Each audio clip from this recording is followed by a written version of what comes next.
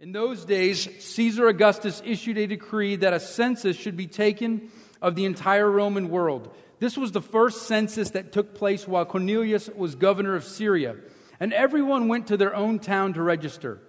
So Joseph also went up from the town of Nazareth in Galilee to Judea, to Bethlehem, the town of David, because he belonged to the house and line of David. He went there to register with Mary, who was pledged to be married to him and was expecting a child. While they were there, the time came for the baby to be born, and she gave birth to her firstborn, a son. She wrapped him in cloths and placed him in a manger, because there was no room for him in the inn. The prophet Isaiah in roughly 750 BC writes this famous sentence, or two sentences, about what we just read in Luke chapter 2. For to us a child is born, to us a son is given, and the government will be upon his shoulders, and he will be called Wonderful Counselor, Mighty God, Everlasting Father, Prince of Peace.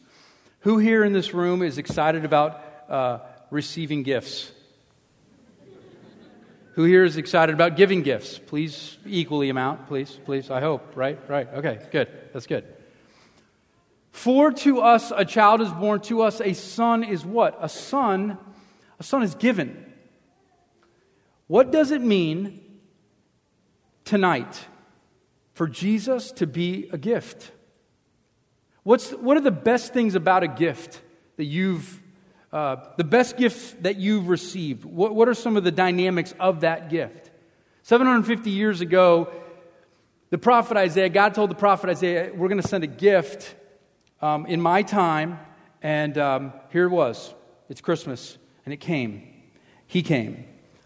This is Romans chapter 8. I'm going to put a little bit more meat on the bones here. He who did not spare his own son, but gave him up for us all. How will he not also, along with him, graciously give us all things? He didn't spare his own son. The God the Father didn't spare his own son, but gave him up for us all. How will he not then give us all things? God wants to give you a gift tonight. Will you receive it? He wants to give you a gift, and it's our responsibility this evening to say, okay, what is it about this gift? When Jesus is gifted to us, what does that mean? I love Amazon Prime, right? And I've got two gifts that I hope. They said before 8 o'clock they'd be there. Dadgummit, they better be there. Because there's nothing like receiving a really, really good gift. And when you think about Jesus, he was the only person to have existed before traveling through a birth canal. He wasn't born to us. He was gifted to us. That's what Jesus is. And when you think about Jesus and Jesus being a gift, a Christian is always somebody who has had his or her understanding of Jesus absolutely revolutionized. That is a mark of a true believer, someone who you thought you knew him, but when you actually meet him, you say this, that is not at all what I expected. Is there nothing better than being surprised on Christmas morning? I mean, parents, are you thinking right now, I know the one gift for Sally, and I know the one gift for Danny. And when they get their paws on that present, I'm going to be staring at it because I want to see their face. Because I don't think they have any. When you surprise somebody, or you have no expectation, or your expectations have been blown away, and you receive a gift. Maybe, kids, you're excited about giving your parent a gift. And that's going to blow them away. Just that, right? No. I mean, expectations have to be shattered for you to be surprised. And I'm wondering, when you think about Jesus, has that happened to you? Because I'm wondering why some of us even came into the church. Because a lot of us have been away from the church for a very long time. In fact, the church has never been a safe place for you. But what might be one of the reasons you might come back and say, okay, what's going on here? I mean, maybe your career has stalled. Or Maybe there's a problem in your marriage and you can't fix it alone. Maybe your kids, you're struggling with your kids. Maybe you're struggling with your parents. Maybe you're struggling with deep, deep depression. And you need a God who will what? Who will meet your needs. I haven't got promoted. God, meet my need. The problem is that when we see Jesus as a gift, we become the exact same people in the Bible that rejected Jesus as the gift. We say, okay, you know what? All the problems in the world are out there. They're the ones. Those people that have it, the corporate people that have all the money, they don't ever share. They're just greedy, and I can never work my way up the ladder. It's all about them. Or it's those people that are so lazy. They just take handouts. They're the problem. My kids are the problem. My wife is the problem. And we think, okay, God, do your thing. And we think if we come to Jesus, He's going to fix those people. But the problem is that Jesus surprises us with this gift because He always says, the gospel always says to you and to me, it's not out there, guys. It's in here. You want to know what the problem is? That's what Jesus said. I need you. What was His verb? Repent. Turn the other way. That's Jesus' surprise. In the mid-'60s, there was a paper that was circulated through pretty much the London proper area. And one of the readers and writers, the editorial writer, was a good friend of C.S. Lewis. His name was G.K. Chesterton. And this kind of question went out in the newspaper, and they had different people respond. And the question was this: the problem of the world is this. Respond, people. And so G.K. Chesterton got his time to write his editorial. And all he said, here's what he wrote. He said, "Dear Times, the problem with the world is me." Signed, sincerely, G.K. Chesterton. It's me. He knew what the problem was. And that's what Jesus, as our gift, tells us. Anyone who has met the real Messiah, you feel the same way. It's the self-centeredness of my heart. It's the self-glorification. It's the ego in me. And all of a sudden, I thought it was going to be different. And Jesus surprises you and says, you know, it's about you. I love you, but you need to look at how you just care about you. That's what the gospel does. And so for us, when you look at Jesus as a gift, the difference between morally nice people and Christians, real Christians, Christians are people who have met the real Jesus and revolutionized their thinking. Jesus is a surprise. His gift is a surprise, but there's another part of the gift about Jesus that's tough. Is that if you really look at Jesus and the gift, some gifts that you maybe have received in your life are insulting. Have you ever received an insulting gift? A gift that absolutely insulted you? When I was at the end of junior high school, in the early part of my high school, I got my first weight set, and I was all into lifting weights, and I was excited, and I wanted other people in my family to be excited, and so I was like, all right, well, I've got this weight set, this is awesome, what can I do? I was like, I don't know if any of you remember, so I bought this fitness apparatus, and it was called the Thigh Master. And I bought it for my sister. And I was excited because I thought, man, we're all getting in shape, and I want to, buy a fitness-themed gift. And so I gave that gift to my sister, and it didn't go the way I thought it was going to go. The unveiling of it, the unwrapping of it didn't go the way I thought it might go. It said something I didn't want to say to her. What if your boss told you on the 15th of this past month, hey, these last 2 weeks, this paycheck, I want you to know that you didn't earn any of it. It's a gift. How would you feel if your boss said that to you? And the preceding paychecks are gifts, just so you know you don't earn any of it. What's your gut level response to that? What? Don't insult me. You know what I do? I work hard. And when you look at the gift of Jesus, you know what? To some of you, it is just going to be an insult. Because if God is your boss and your gift or your paycheck is Christ, no one in this room ever deserves it. You can try your best, and you will never deserve this gift. And for some of you, if you can't work for something, because that's the way you've defined your life, I work for things, I will not take charity, I do not like need, you are insulted. And I am insulted.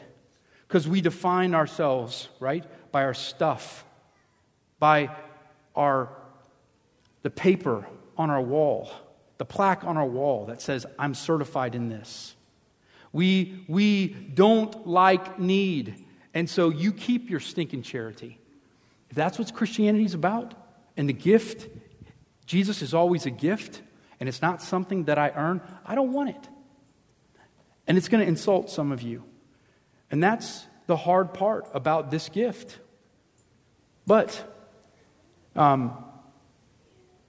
when you think about the end, some of you know Mark McKnight, and I just did his funeral this week. Well-known, awesome guy. I talked to a few people in the funeral afterwards, and they got nervous. This dude was 53 years old. Christmas Eve last year, he's fine. Boom, he's gone.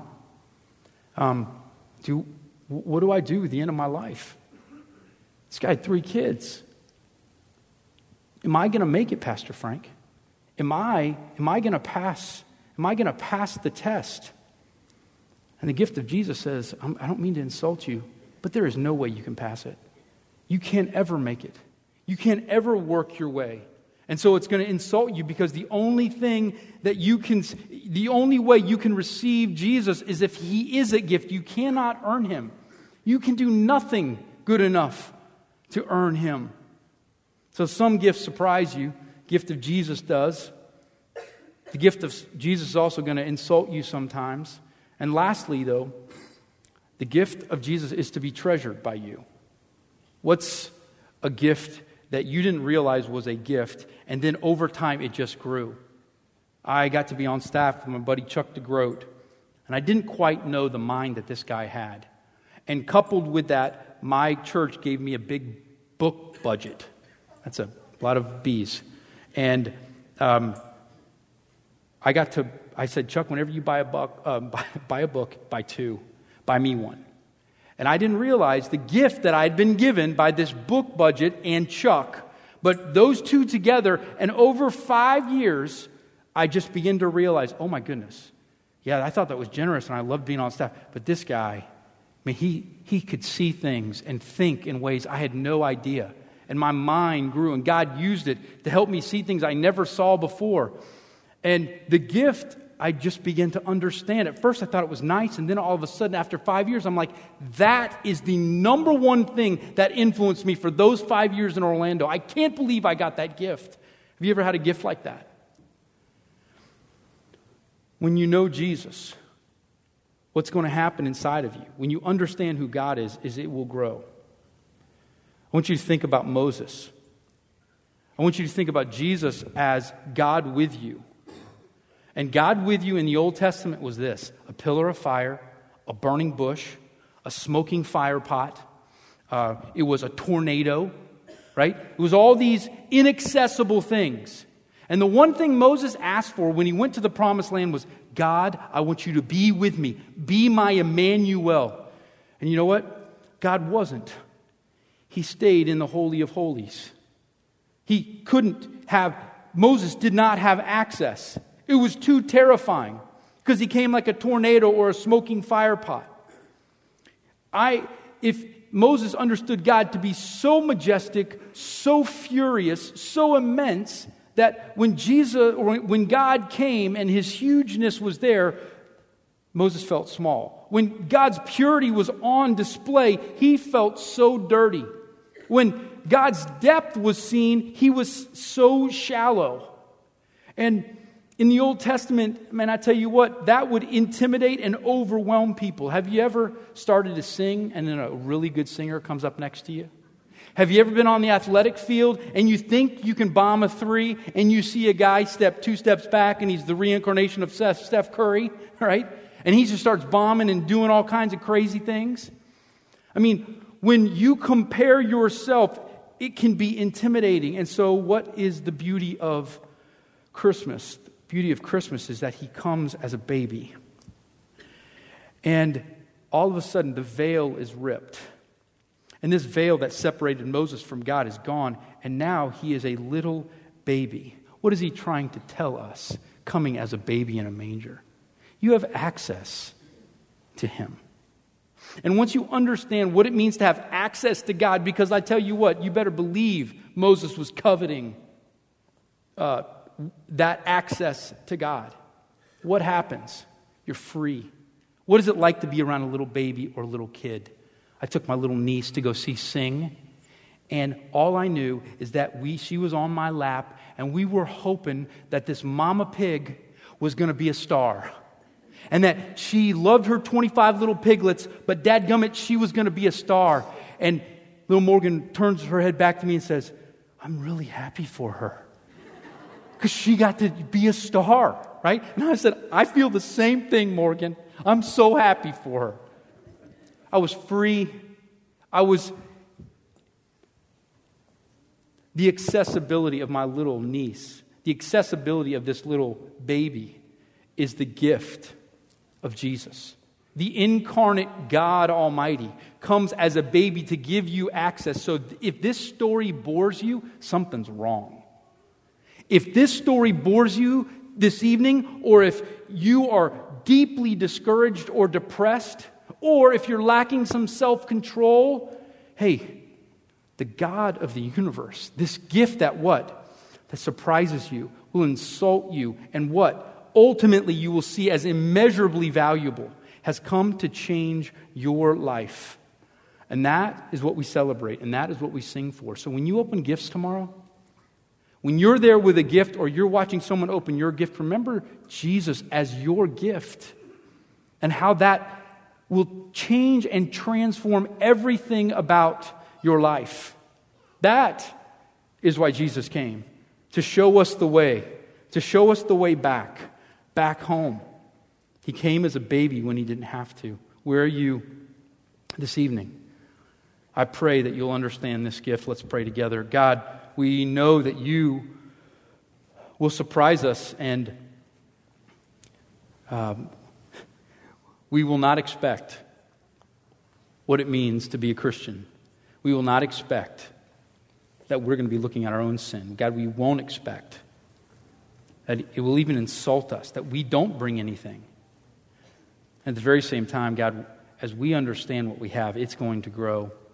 And there are people in this room that they understood something 10 years ago, but now they're understanding something and the gift that you are in greater ways, broader ways, deeper ways. God, please show us. Send your Spirit. Show us that we don't deserve any of this. We don't deserve any grace, but you, while we were yet sinners, you still died for us. You came as a baby. What? To make it accessible, to make your presence accessible. Thank you, God, for that. Change us in your name. Amen.